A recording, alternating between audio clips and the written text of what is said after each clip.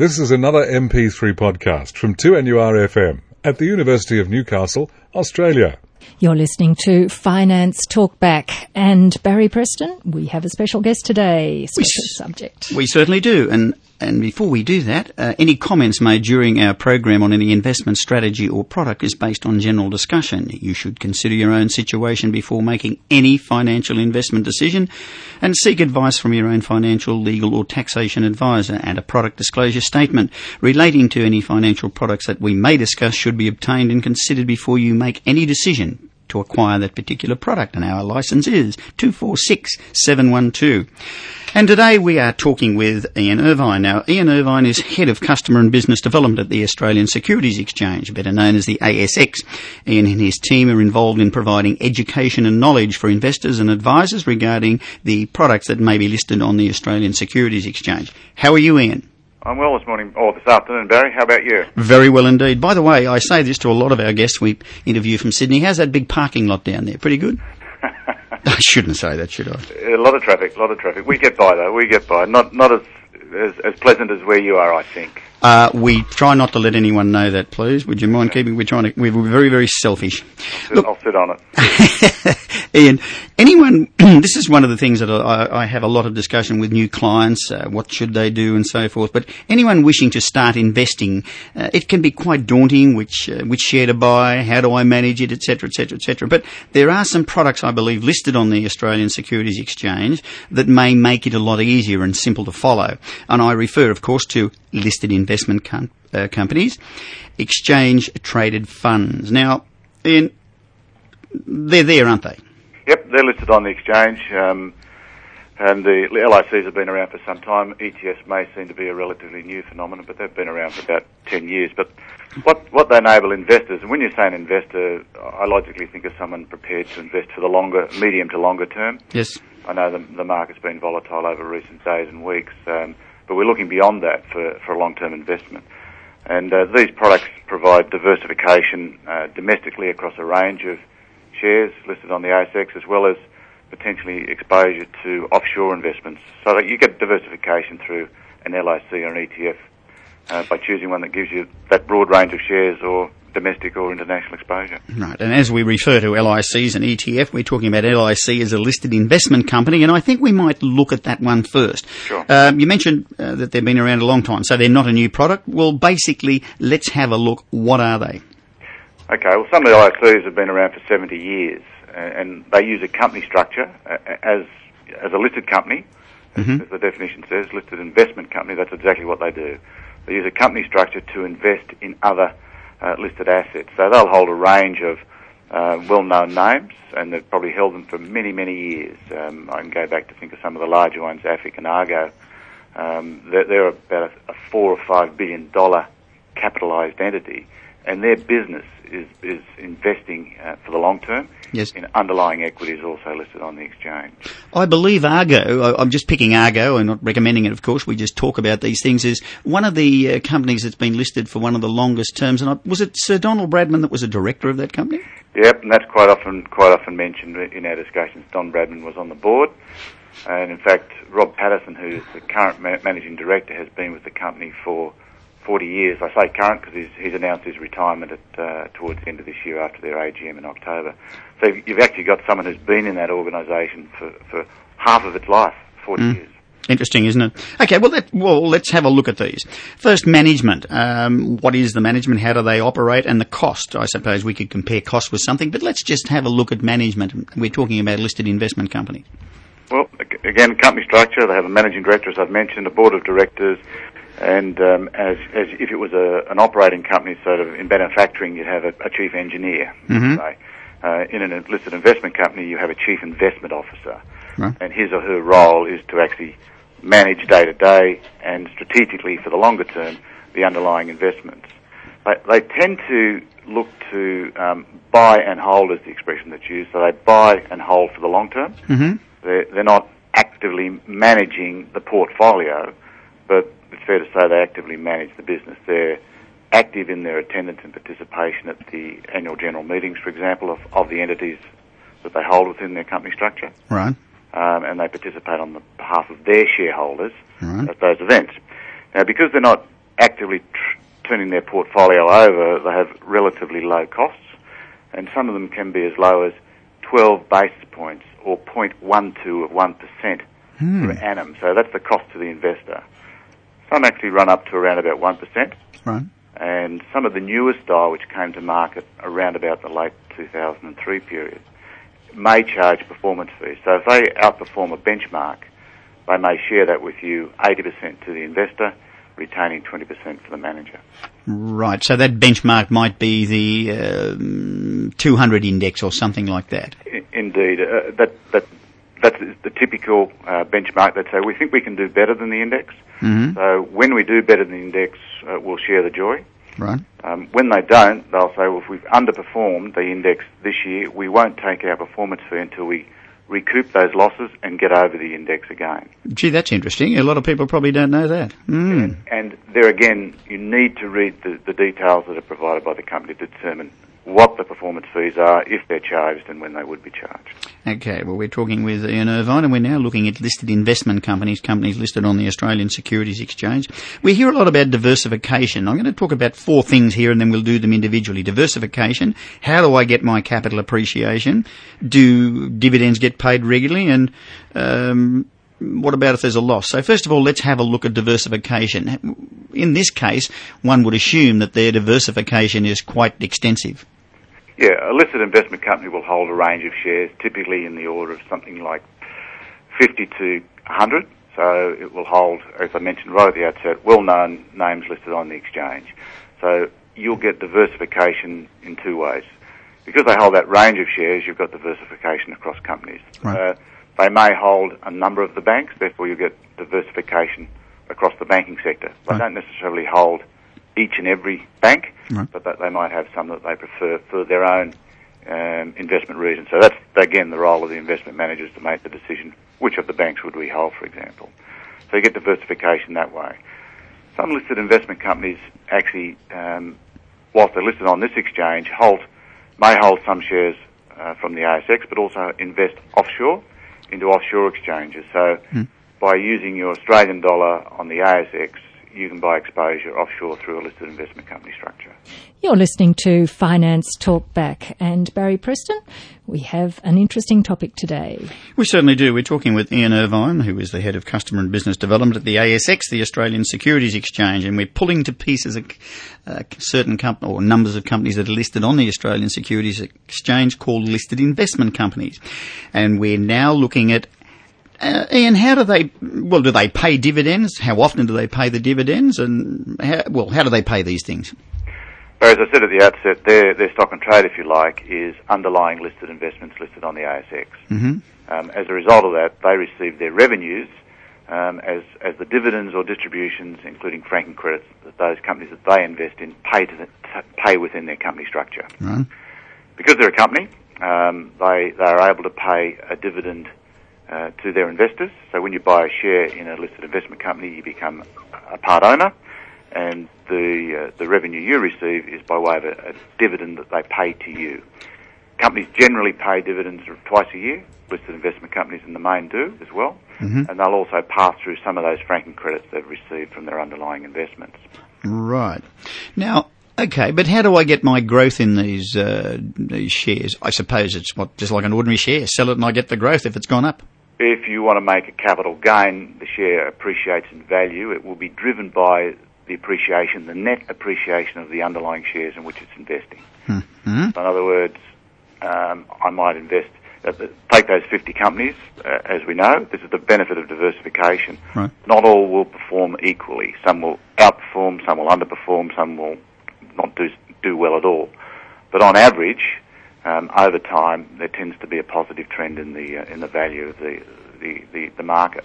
So you, as an investor through an LIC, will receive that, and that will be reflected in the value of your LIC listed investment company value.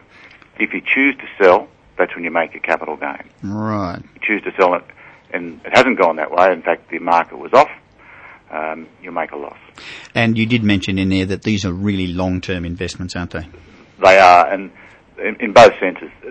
Typically for the investor, long-term view, because the underlying investments that the LIC or listed investment company invests in, they hold a long-term view on them as well. We mentioned a moment ago that they invest in a number of companies on the stock exchange and some of them invest internationally. Are there any listed investment companies that invest in specific sectors?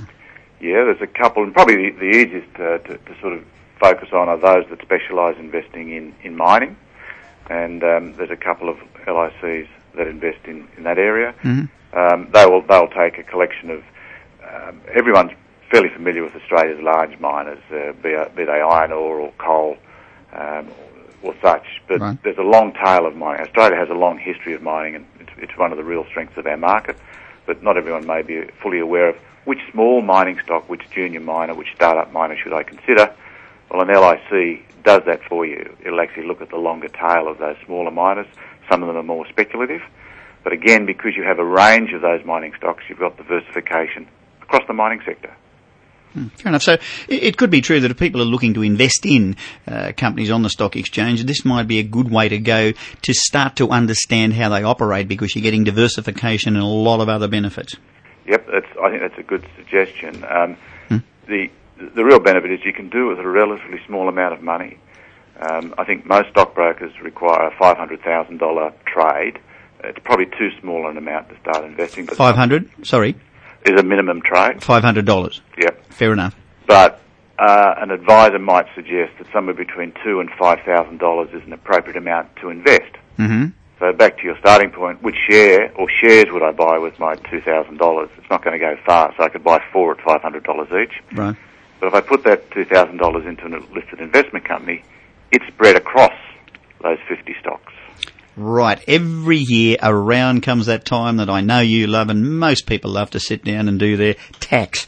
How do I get sort of a record for my maintenance to keep up to date? Or how can I get the prices from time to time? Is this easy enough? How do they do the tax to start with? Pricing is really easy because it's real-time pricing on the ASX.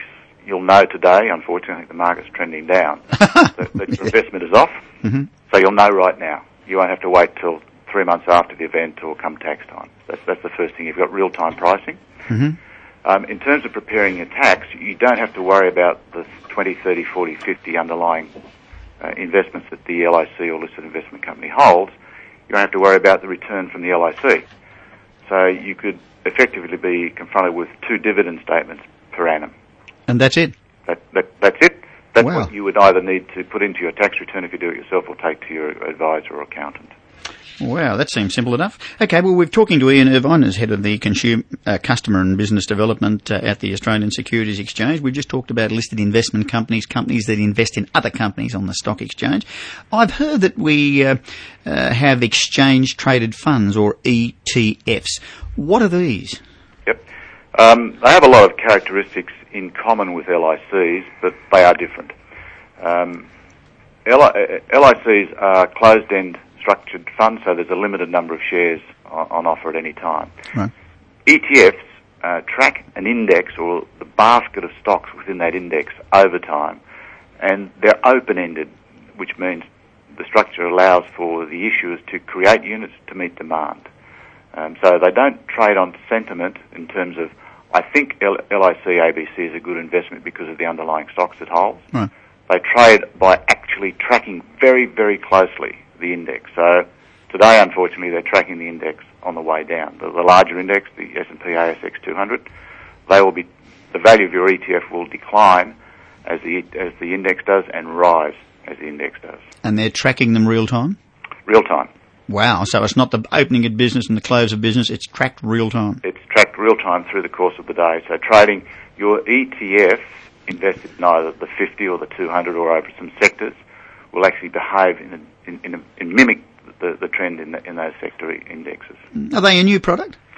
They may seem to be new to some because they've achieved prominence of late, and I'll come back to if we get a chance to describe why that's been the case. Mm. But they were launched in Australia at the end of 2001, and they are a North American phenomenon that have been around since the late 80s. Enormous volumes are traded using these products in the US and Europe, and the UK, and since probably the last 3 or 4 years, there were 3 listed in 2001. There's now about 35. So what about management and costs in these things? How are they worked? Well, unlike listed investment companies, there's no active management at all. There's no investment manager because they are mimicking that index. So their fees relate to the administration of a system that tracks the index. So they can be very low as well, but typically on average they might be around about 40 basis points or 0.4 of 1% per annum. So you're basically covering the index of a certain percentage of shares listed on the Australian Securities Exchange. It's tracked immediately, so the price is as now. Yes. Diversification is okay with these or not? Yep. Again, for that one, and I'll use the big example is the ETF that tracks the S&P ASX 200. You have a proportional exposure to every one of those 200 stocks. Very good. You start with BHP, Bank, Woolworths, Telstra, and so on, right down to 200 in proportion. And there's not a lot of buying and selling going on. Once you get your mind around that, is that these things are driven by others buying and selling, which is moving the index. All they're doing is following the index. So BHP, which is about 13 or 14% of the market index, would be representative in that ETF, the Exchange Traded Fund. Correct. Fair enough. Very interesting. Now, do we get dividends on these? Yes, you do.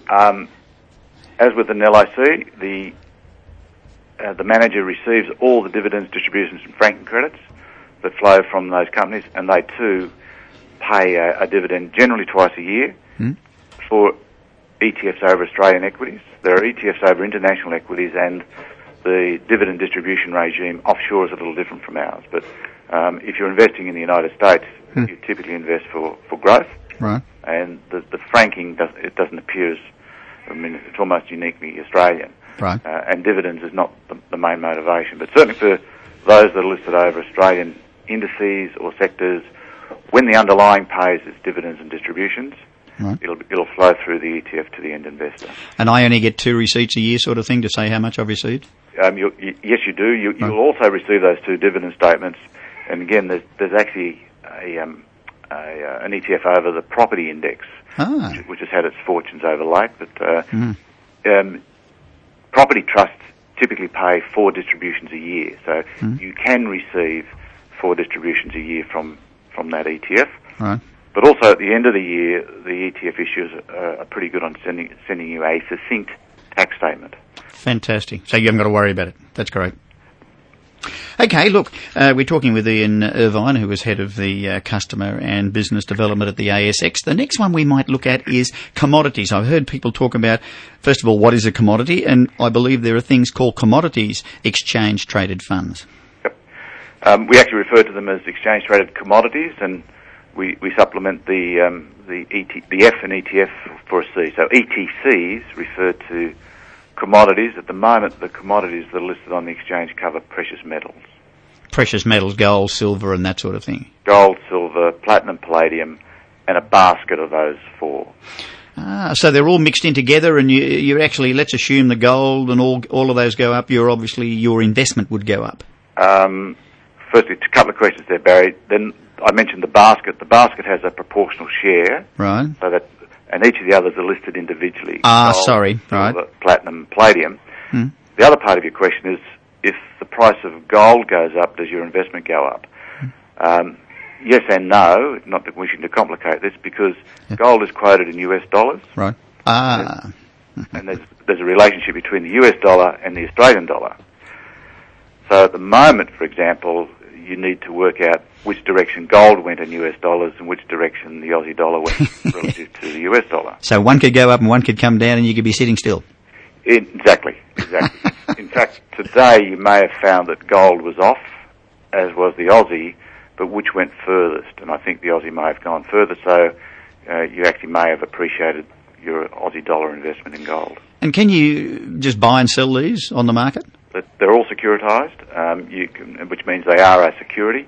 So as you would buy a share in BHP or Rio or Woolworths or Wesfarmers, you buy and sell real time. You can look it up, get pricing, enter a trade, and know exactly what your dollar's bought today. Oh, fantastic. Now, in general terms, we get a lot of questions from people, elderly people, grandparents wanting to look at sort of investing, and this is no recommendation, of course, but they don't know what share they'd like to buy. So those ones we discussed first, the listed investment companies, might be a fairly sort of typical product that may suit.